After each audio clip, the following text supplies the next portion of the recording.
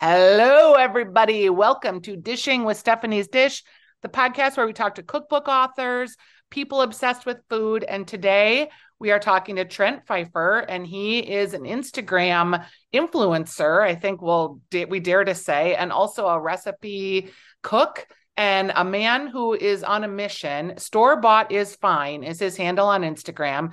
And Trent, you are cooking all of the dishes from Ina Garten's cookbook and her shows. I am. It's been quite a journey. I think I've been doing it about 7 years now. Okay, Um, you are my jam. I just want to hear all about how this started. yeah, so it was one of those things where I didn't know how to cook at all. I was around 30. I was dating someone at the time. I was kind of getting in the kitchen, wasn't doing a lot of great cooking in the kitchen. And it was about this time that I read Julia Child's My Life in France.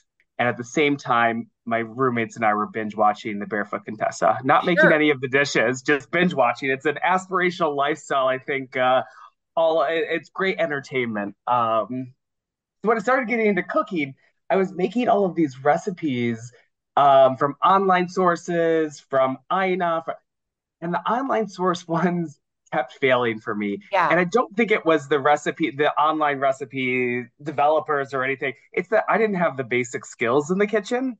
And the one person whose recipes had always kind of worked out for me, even though I didn't have the skills, were Ina's. So I thought maybe I would take a page from Julie and Julia and just cook my way through all of Ina's Garden's recipes, and in the process, hopefully get my cooking education. I couldn't love this more because that trajectory of finding Julia Child through her memoir, her biographies, and then kind of going into cooking after that was sort of how it happened for me. Oh, I love that.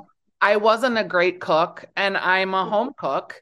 And I felt like Julia made things feel so accessible. So I went Yep. back and started to watch some of the shows.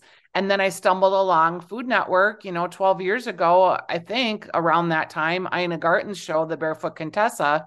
And I too was like, I was trying to cook specifically like these beautiful Martha Stewart magazine recipes Yep. never worked out. I always was disappointed. And Ina's 100% always worked. And what's unique is the thing she and Julia have in common is I think the two of them have tested more recipes in their books than anybody else. Oh yeah, and I think that's a secret to their success is Ina always watches somebody else make her recipes and then incorporates that feedback into the recipes. I think there are very few recipe developers or chefs that I will host a dinner party, never having made the dish, and know that it's going to be phenomenal for my guests. Yeah, And same. Ina is that person where I'm like, I've never made this, but it'll be fine. And you just have a huge level of confidence that, she's tested it. So it's going to be good. And even Yep. her simple recipes and how she approaches food too really speaks to me because it's not like simple, but it's also not, it's always elegant, just in its perfection and its simplicity, but it has just enough things and not too many things. Yep. And I think that she's just distilled it in a way that with simple ingredients, you can make these great things. I think one of the biggest lessons I ever learned was roasting vegetables. She has a lot of roasted vegetables where it's just salt, pepper, maybe a squeeze of lemon juice. But how phenomenal that on itself can be. I grew up with boiled Brussels sprouts Yes. and a lot of veggies that didn't have a lot of flavor. And I think that Ina has perfected that, making it as simple as possible. Some of them are complicated, making them as simple as possible, but still making them like showstoppers or Yeah. something that like your friends are going to after eating over at your place. Where did you grow up? I grew up in Ohio. So kind of I'm from the Midwest, obviously Minnesota. Yep. So you seem a Yep. little Midwest bound. Where do you live now? I'm in New York City. I've been here about 14 years now. And what is your day job life? And do you do this all the time? No, I this is not my full-time job. I actually work for the Advertising Council, which is a national nonprofit that does public service communication efforts to move the needle on some of our most pressing issues. A lot of I'm people know in us. I'm in advertising, so Oh, we amazing. play your ads on my radio station all the time. I love that. I love that. Yeah, so I'm on the fundraising team. We oversee our board of directors and our fundraising for the organization. So that's my day job. So this is just my side like project, just my passion project. I really thought this would be something that I would do for a couple months and then okay, move on to the next thing. But I really found my passion and love for food throughout this project. So um, it's a balancing act, working a full-time job and cooking as much as I do. How much do But you cook? um, at a minimum 4 recipes a week. That doesn't seem like much, but Yes, it does.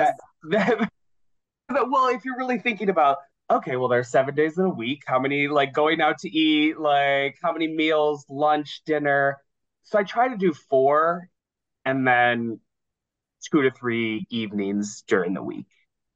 Okay, so what attracted me to your Instagram was an article that I saw that said Ina Garten's biggest fan picks his 10 favorite recipes. Was that intentional or did they just pick this up from you or how did this all come together? Yeah, no, they reached out maybe a couple months ago and they were like, so I'm pitching this story. It's going to be Ina Garten's biggest fan. Spend all day, every day talking about Ina. It is near impossible to pick a top 10. I mean, she has nearly 1,300 recipes between her books and show. But sometimes I just have to be like, you know what? This is my top 10 for the day. It might change tomorrow. There might have a craving that changes something. Yeah, Sometimes I forget that I made a recipe and I'm like, oh yeah, that's one of my favorite. It's not in the top 10, but yeah. next year could be a different list. So you had two, I think two of my top 10. You had the coconut cake, which Yes. I won a competition on the local television station competing against the host with basically an adaptation of her recipe. I love that. And then you also mentioned, I think, the roast chicken, perfect roast chicken, because Yep. everybody needs that.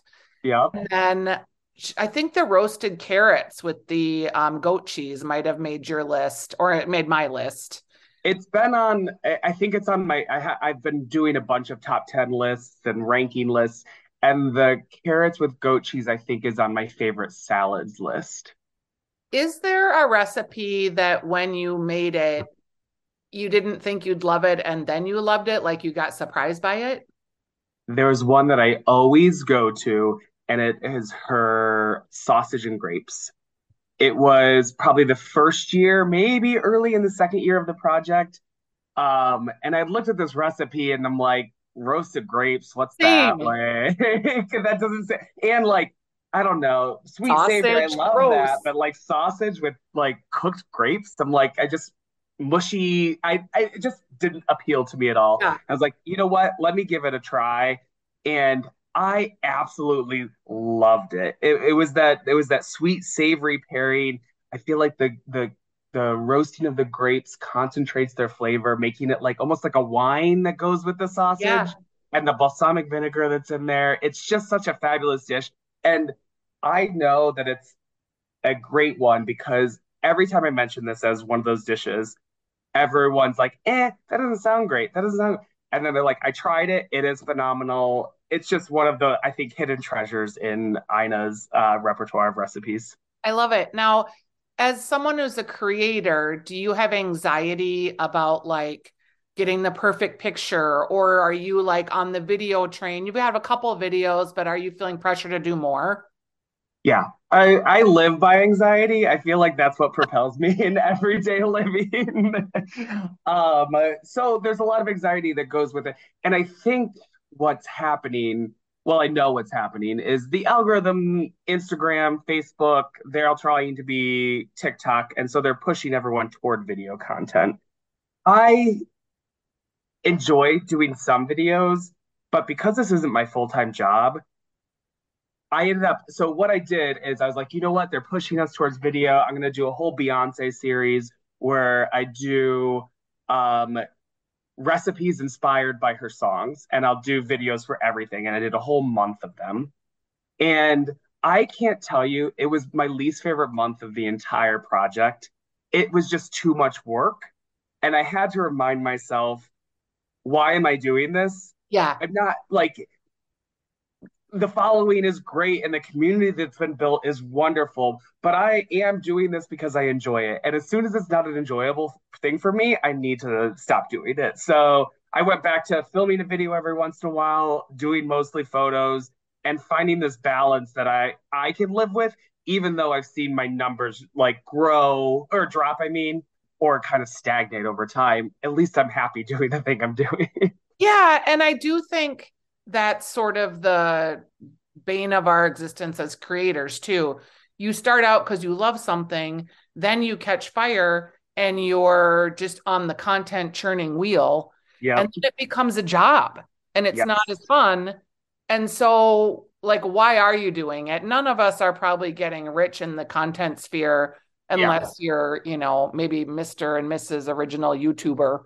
Yes. You The know, I'm higher always, echelon. yeah, I'm always like a day late and a dollar short on the latest format. So I'm never going to win there.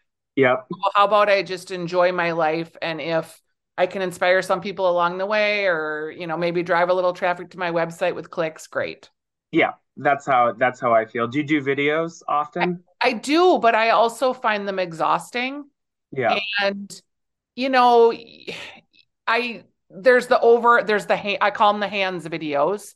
And Yep. those look simple, but they are hard to do with the stop Yes. motion and everything else. Then there's the like, I'm going to tell you all about my interpersonal feelings journeys videos. And that kind of nauseates me. Yeah.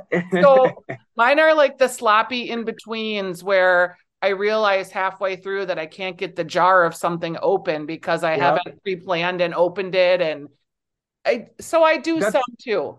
that's where I find that I get a little stressed because of the desire for perfection on video. Like if I forget to add something or something's not quite working for me, I can like if I'm not filming myself, I can figure that out and I'm not worried about it. Yep. And the photo turns out great.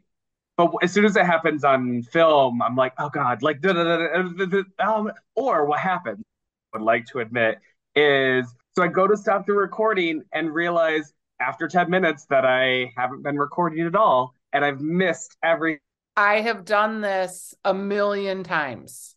together. I have done this a million times where I am in the middle of something and all of a sudden I realize I haven't started the video. Yep. And you're Yeah. halfway through making it, so you're not going to start again. And that's the thing. I don't have the time. I don't have the like the thing that I've loved about this project is that it allows me to just keep trying new things. I'm not like, yes, there are certain things that get in my regular rotation that I'm making all the time. But I love trying new things. And I don't want to repeat a recipe for a second time in 2 days or whatever it is, just for a video. At that point, it's becoming a photo, and Yeah. everyone will just be happy with that. Someone asked my kid once what her favorite recipes were that her mom makes, and she just said she had one that was embarrassing. It was like a Asian tuna salad. But then she said, my mom never makes the same thing twice, so I don't know. Yes, yes. And that's where I am. Like somebody's like, "Oh, you must make that all the time. It's so good." And I was like, "Yeah, I made that one time. I'm sure I'll make it a couple years from now when Yeah. the craving Okay. strikes again." So have you met Ina? I have. And I tell me have. about that experience and how that came about. So it was a pretty magical experience. Our last day in Paris, we went to a restaurant, a tasting menu restaurant called Verjus. And I walk into this restaurant, and it is a restaurant that's no bigger than a decent sized living room. I walk in, and immediately I look in the corner, and it's Ina and Jeffrey having dinner. And so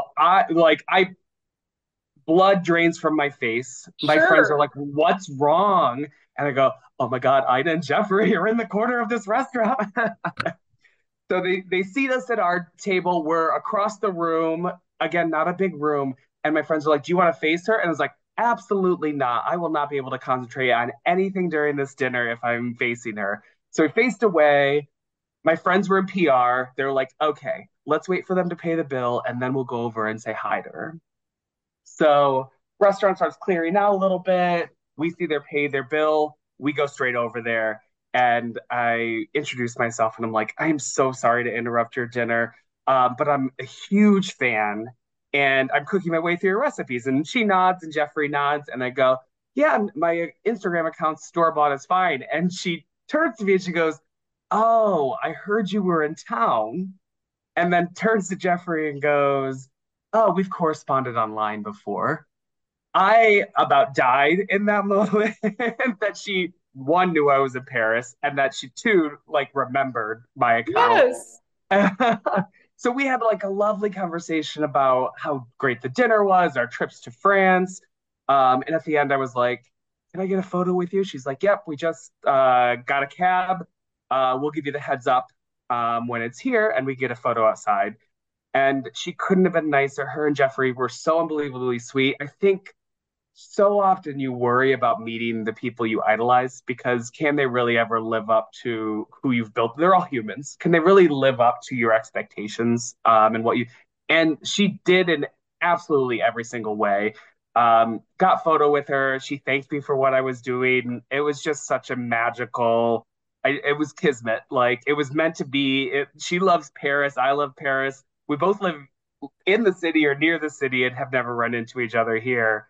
I just think that it was meant to be, and I'm so thankful for that experience. Oh, well, I'm so thankful that you've spent this little moment with us today. All the listeners of my show know I'm a huge fan of Ina. And so when I saw your Instagram and started following it, I was like, I have to talk to this man.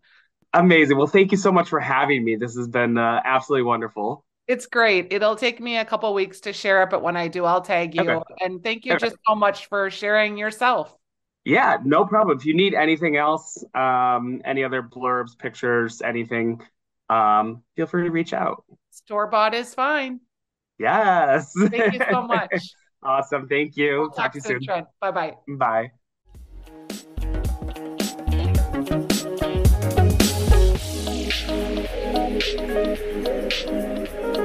Bye.